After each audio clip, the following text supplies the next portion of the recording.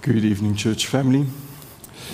Encouraging to hear and see all that God is doing in the life of our church, and we continue to pray that He will continue to use us for His glory. If you have your Bibles, please turn with me to 1 Peter chapter 3. We're going to be looking at one verse, verse 15. But before we read it, just a word on context. The second half of 1 Peter really asks one question, that is, how shall we live as exiles? How shall we live as exiles? That's an appropriate question, I think, for us especially. This world is not our home. Yet by God's providence and His design, we are here by His design, and therefore we are here for a purpose. And how would God have us live?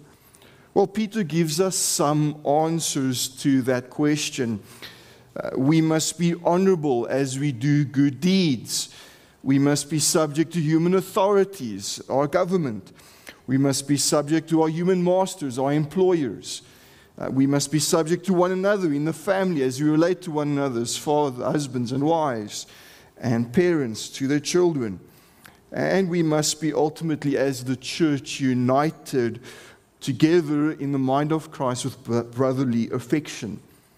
Now, on top of all of this, our passage this evening gives another answer to that question.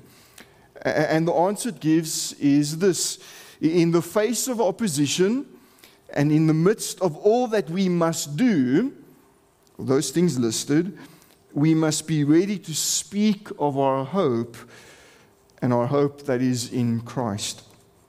Let's look at our passage, 1 Peter 3:15. But in your hearts, honor Christ the Lord as holy, always being prepared to make a defense to anyone who asks you for a reason for the hope that is in you, yet do it with gentleness and respect.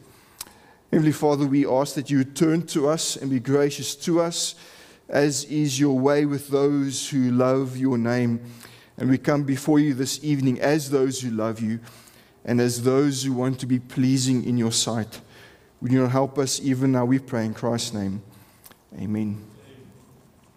A story is told of a Jewish lawyer who had many Christian clients. Yet unfortunately, many of these clients were shady and proud and greedy and quite a bunch of hypocrites. And one day, this lawyer was invited to a church, and at this church service, many testimonies were shared, perhaps not too unlike the ones we shared even this evening.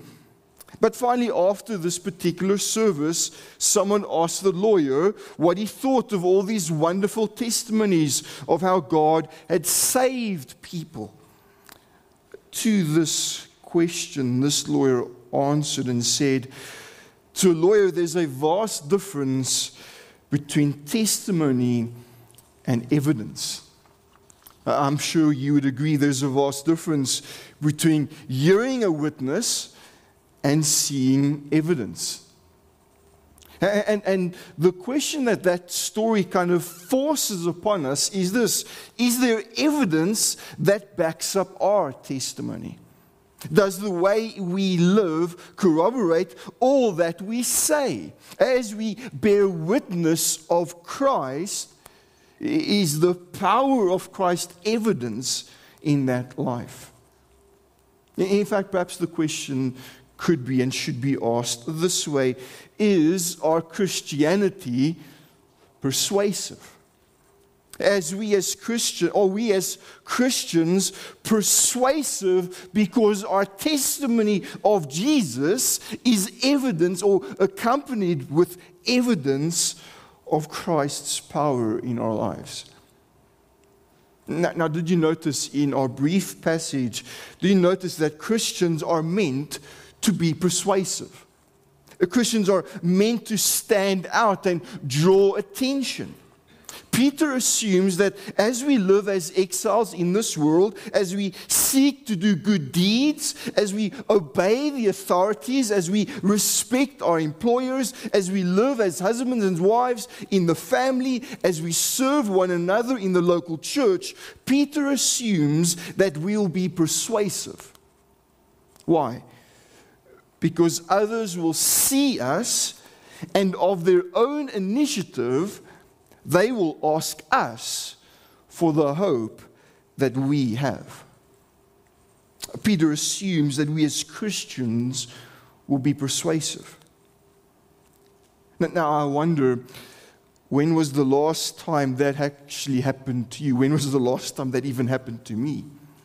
When was the last time someone asked you and us about our hope because they saw in us something different?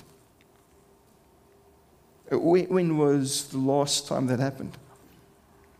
I'd venture to say, if I consider my own life, if I consider life in the church, we perhaps need to become more persuasive. As we live in our Jerusalem, our city of Johannesburg, as we go about our day-to-day business in society and in the family and in the church, as we give ourselves to the ministries even of the church, as we live our ordinary life before a watching world, I would argue we perhaps need to become more persuasive. More persuasive so that others would see us and be compelled to ask us about the hope that we have. But how do we become more persuasive? Well, fortunately, our text helps us. It points us in the right direction so that we would be persuasive Christians who, like a flickering light at night, draws attention to itself. It helps us to be persuasive so that we can actually live in such a way that compels people to ask us about our faith and our hope.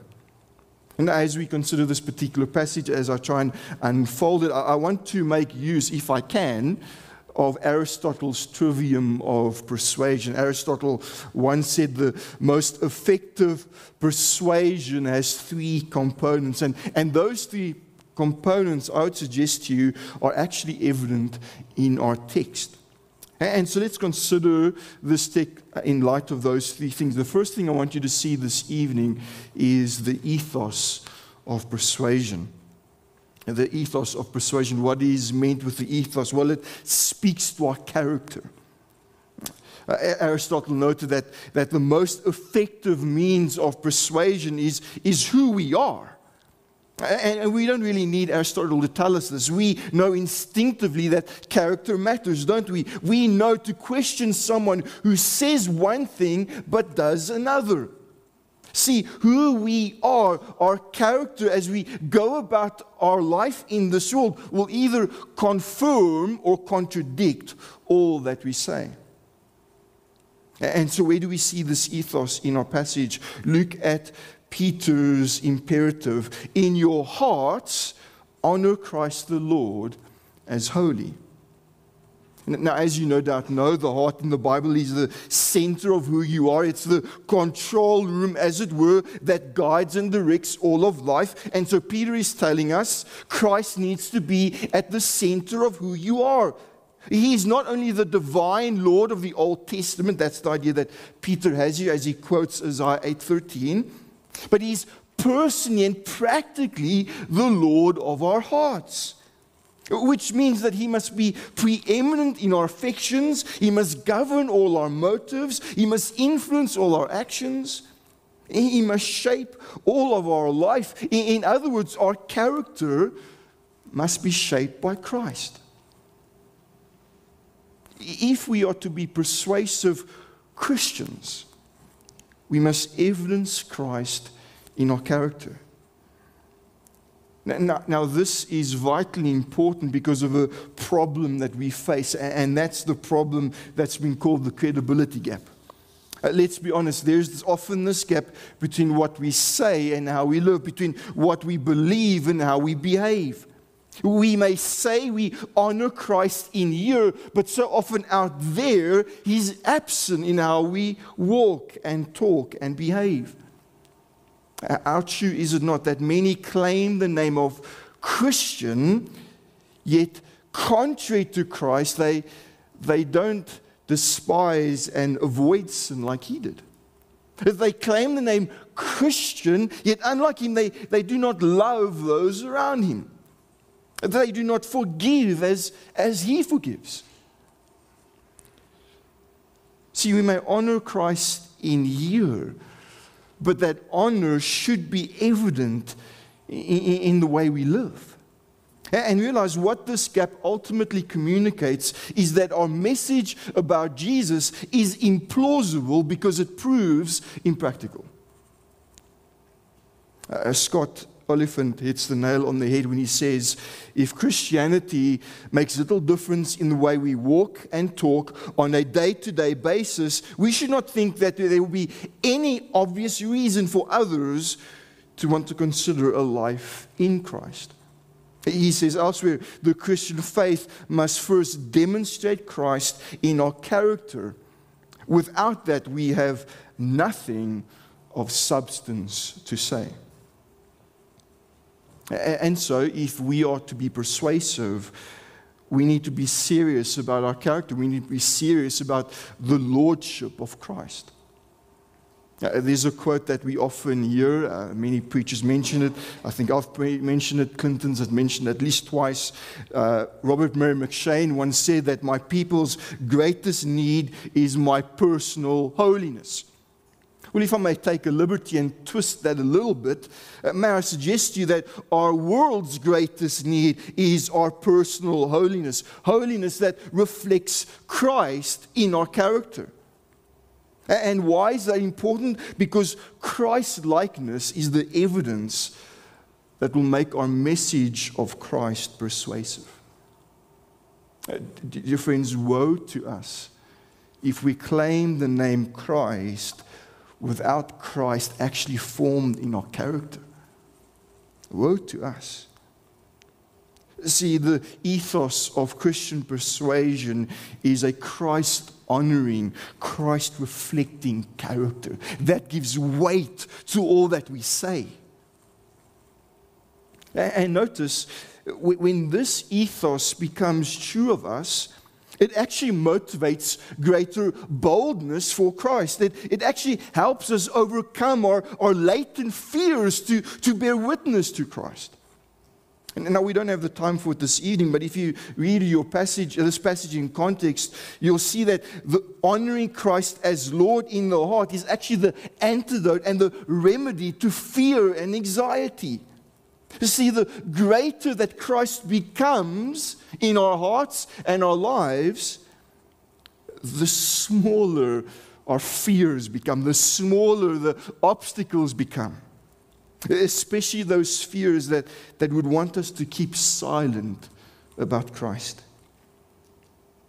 I wonder, perhaps in fear we've stopped speaking about Christ because we've actually stopped honoring Him as Lord in our hearts. See, the point of this passage is that when we honor Him, when He is preeminent in our hearts, there won't be this fear to keep silent. In fact, that leads me to the second element of persuasion this evening, and that's the logos of persuasion. The logos of persuasion. Realize it's not enough to merely display Christ-like character. It's not enough to merely display a holiness in the way you live, in the way you speak. No, if we just displayed Christ-like character, do you know what the world will think? The world will think that the way to be saved, the way to be right with God, the way to enjoy a blessed and happy life is just to be a good, moral, religious person. Tell me, Christian, is your hope the fact that you are a good, moral, religious person? Is your hope the fact that you have been good and moral up in everything? No. Jesus is our hope. See, in and of ourselves, we were dead in our sins. In and of ourselves, we were destined for death because of our sin. Yet it's because of Jesus that we now live. It's because of Him that we now have new life. Isn't that what Peter says, 1 Peter 1, verse 3? Blessed be the God and Father of our Lord Jesus Christ. According to His great mercy, He has caused us to be born again to a living hope through the resurrection of Jesus Christ from the dead. See, we live new, born-again lives because Jesus lives, and not only lives in heaven, but lives in our hearts. Through His Spirit. It's through His Spirit that He wills in us and works within us to transform us into His image, making us good and moral, but not because of us. It's because of Him. See, He is our hope. And therefore, He needs to be declared. He needs to be proclaimed. And so our display of Christ-like character has to be accompanied by a declaration of Christ-centered hope. That's the logos of persuasion. It's the words we speak, the logos that explains our character. That's what we see in our text. Peter says, always being prepared to make a defense or to give an answer to anyone who asks you for a reason for the hope that is in you. In other words, be ready to speak and explain and defend the hope you have. Be prepared to give a reason behind who you are. Be willing to tell others why you do what you do, why you perform good deeds, why you send teams to prison, why you get involved in soup kitchen ministries, why you get involved in the church, why? And the answer is our hope, the hope that we have in Christ. But the more difficult question is this, one that we perhaps each of us need to wrestle with, and that is how ready are you? Tell me, how prepared are you to point people to the hope of Christ? Realize to be prepared, at least two things are necessary. Firstly, you need to know what you believe. You need to know what your hope is. You need to know who Jesus is. You need to know that He's the Messiah. You need to know that He's the Son of God, the fully man, fully God man, the one who is eternally the Son. And you need to know what He has done. He's come to live a life of righteousness on the cross. He died for unrighteousness. In His resurrection, He conquered sin, Satan, and death. He lives now, even reigning. You need to know who He is and what He's done. But secondly, you need to know why you believe this. You need to know why this hope matters. Why this hope matters for the world. You must know that without Jesus, there is no salvation. There's no forgiveness for sin. There is no escape from the wrath of God. And you need to know that without Jesus, there is no satisfaction. There is no rest and peace, the rest and peace that we long for. See, for you to be prepared, you need to know what you believe and why. And so the question is, how prepared are you? How ready are you to share what you believe and why it matters? I think for some of us, perhaps you need to grow in this area. Perhaps you need to grow in understanding your faith better. Perhaps you're a young believer. Perhaps you're a young adult. Perhaps you're just newly converted. You need to spend time to know what you believe, to be assured in the truths of the gospel. Whether that is in reading books or being discipled, being part of the small groups, but you need to show yourself approved. You need to get to know why you believe what you believe. Why? So that you can be prepared. That you can be prepared to point people to the hope that you have. But I suggest there are others here who are perhaps well grounded in this. Perhaps many of us have sat under good, sound preaching in the life of this church. And so the question for you isn't, are you prepared? No, the question is, are you willing? Are you willing to tell others what you believe and why? Are you willing to tell others of all the truths that you have soaked in over the years? Are you willing to stick out your neck for Christ? Listen to Calvin on this. He says this about Peter. He bids them only to be ready to give an answer, lest by their sloth and the cowardly fear of the flesh, they should expose the doctrine of Christ by being silent to the derision of the ungodly. The meaning then is that we ought to be prompt in avowing our faith, so as to set it forth whenever necessary, lest the unbelieving through our silence should condemn the religion we follow.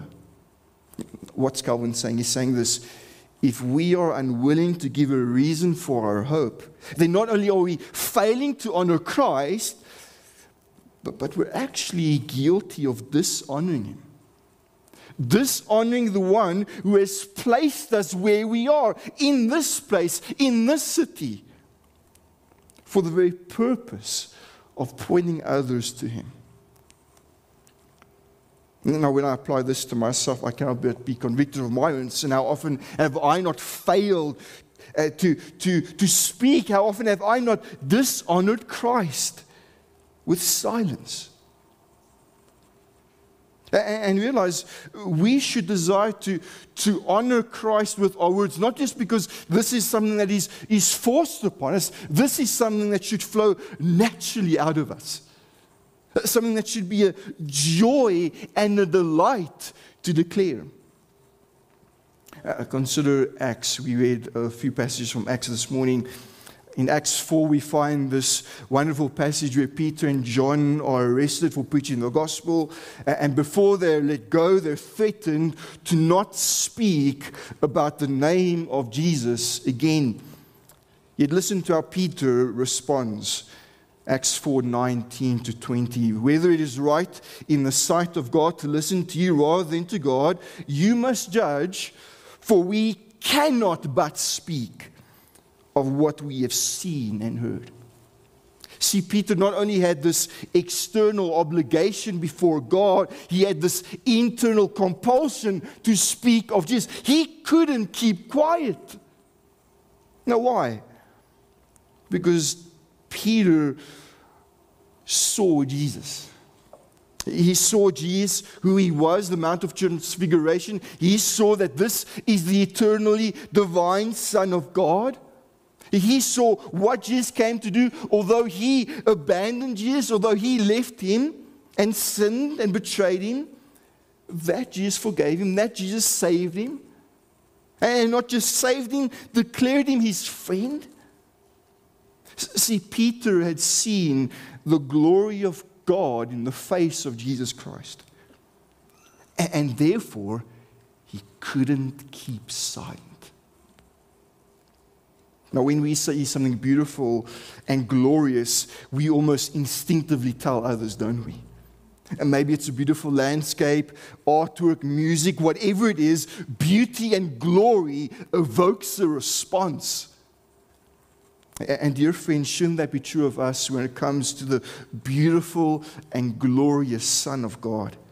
If we have seen the glory of God in Jesus, in who He is and in what He has done and why He's done it, then surely we should be compelled to tell others. Surely it should flow out of us naturally that this God, this Savior has loved me. In fact, would you not agree that this compulsion to speak would actually make our message more persuasive?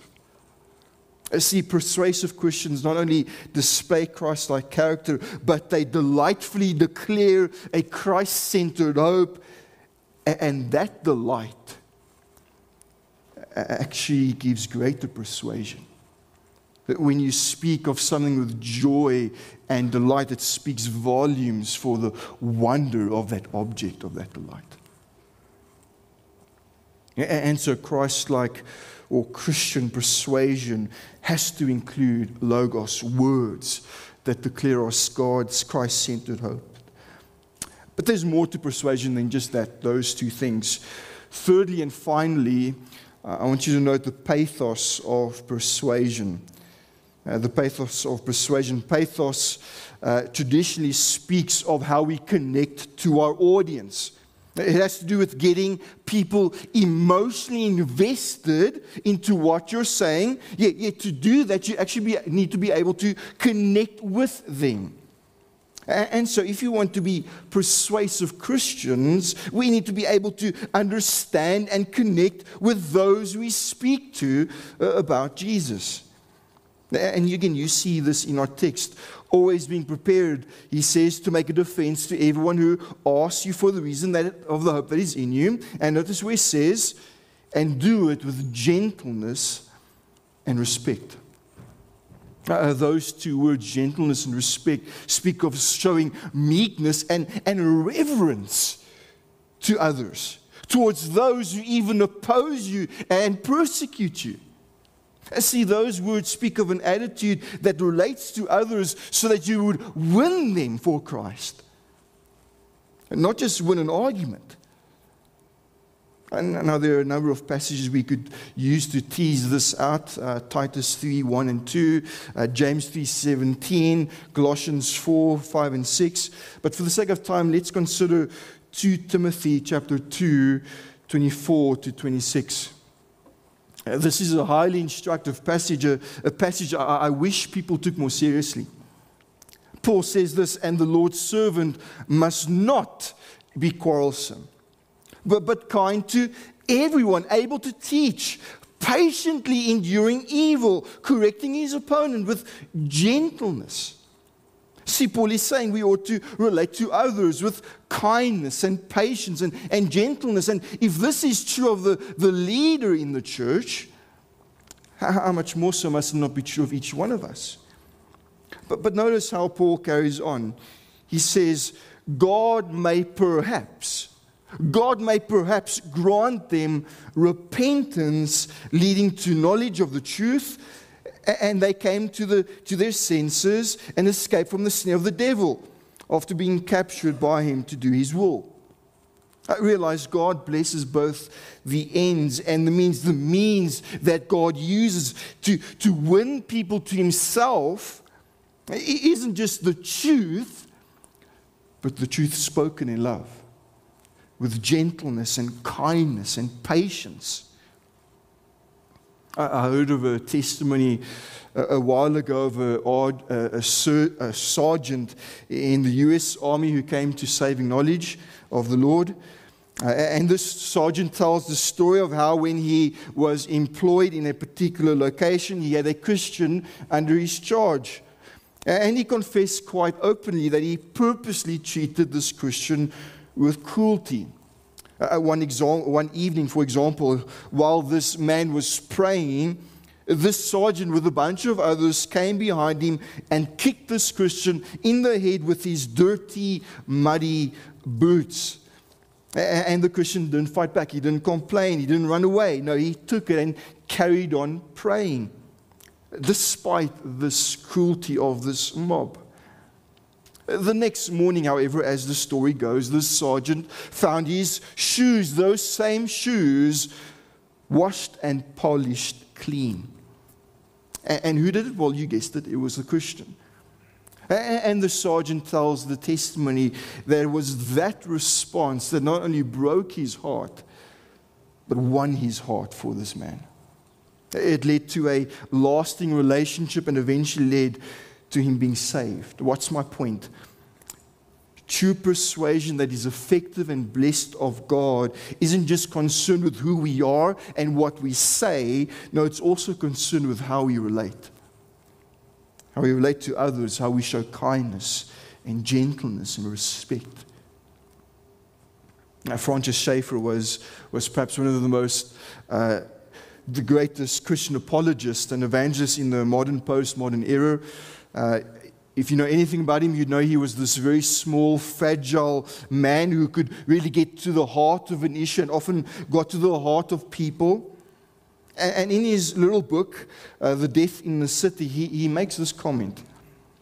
He says, I've never found a man who has thought Orthodox Christianity as such ugly once he understands the titanic answers it gives.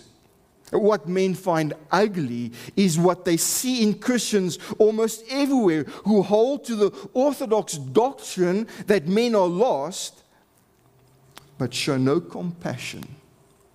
That is what's ugly. Isn't that a challenge for each of us?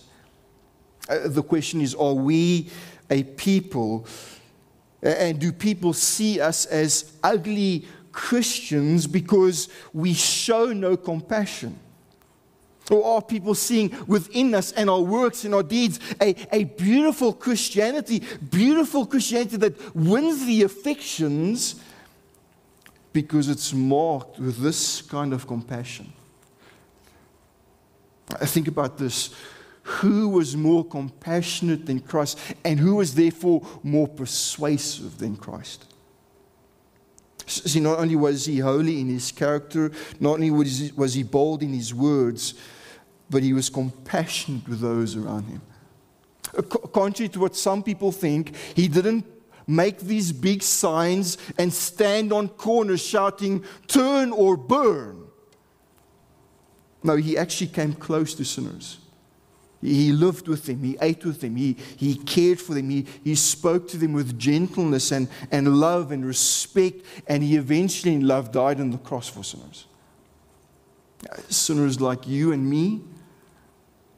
And if we want to be persuasive, if we want the world out there to see something different in us, we actually need to relate to them the way Christ related to us.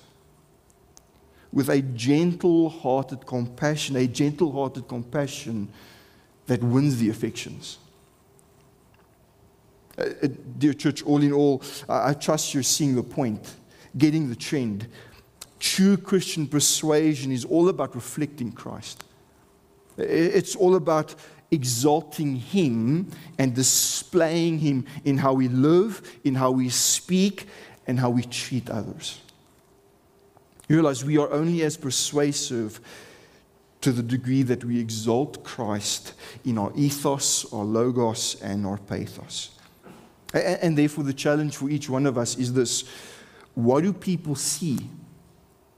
When they see our ministries, when they see us out and about in our world, the normal, mundane things of life, do they see Christ-like character?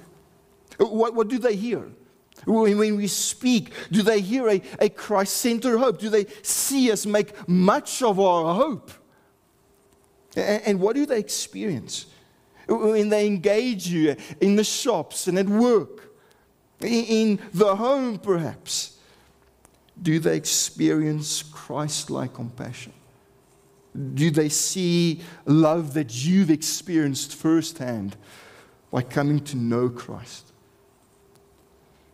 Oh, may we be formed more and more to Him. May we become more and more persuasive because we become more and more like Christ, more and more enthralled by Him. I've asked Carl and them to close with the hymn "Reign in Me," because that really is the key to becoming persuasive. To have Christ honored in our hearts as our Lord. And so may 2 Corinthians 5:11 be true of us. Therefore, knowing the fear of the Lord, may we persuade others. Let's pray together.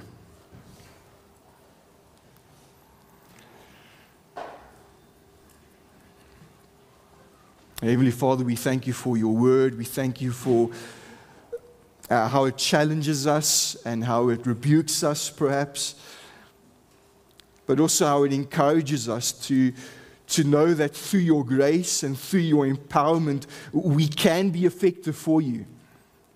We can be witnesses that are like light and salt in this world.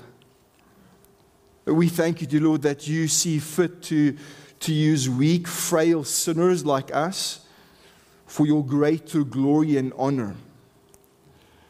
And we pray, the prayer of my heart and the prayer of our hearts, I trust this evening, is that we'd become more like Christ, that He would indeed become more preeminent in our hearts, so that He would be radiantly present and visible in all that we say, think, and do as we go about in our Jerusalem, as we seek to be witnesses here, but witnesses that display evidence that Christ is at work, that Christ is visible.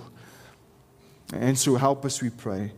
Do this for your glory, we ask. In Christ's name, amen.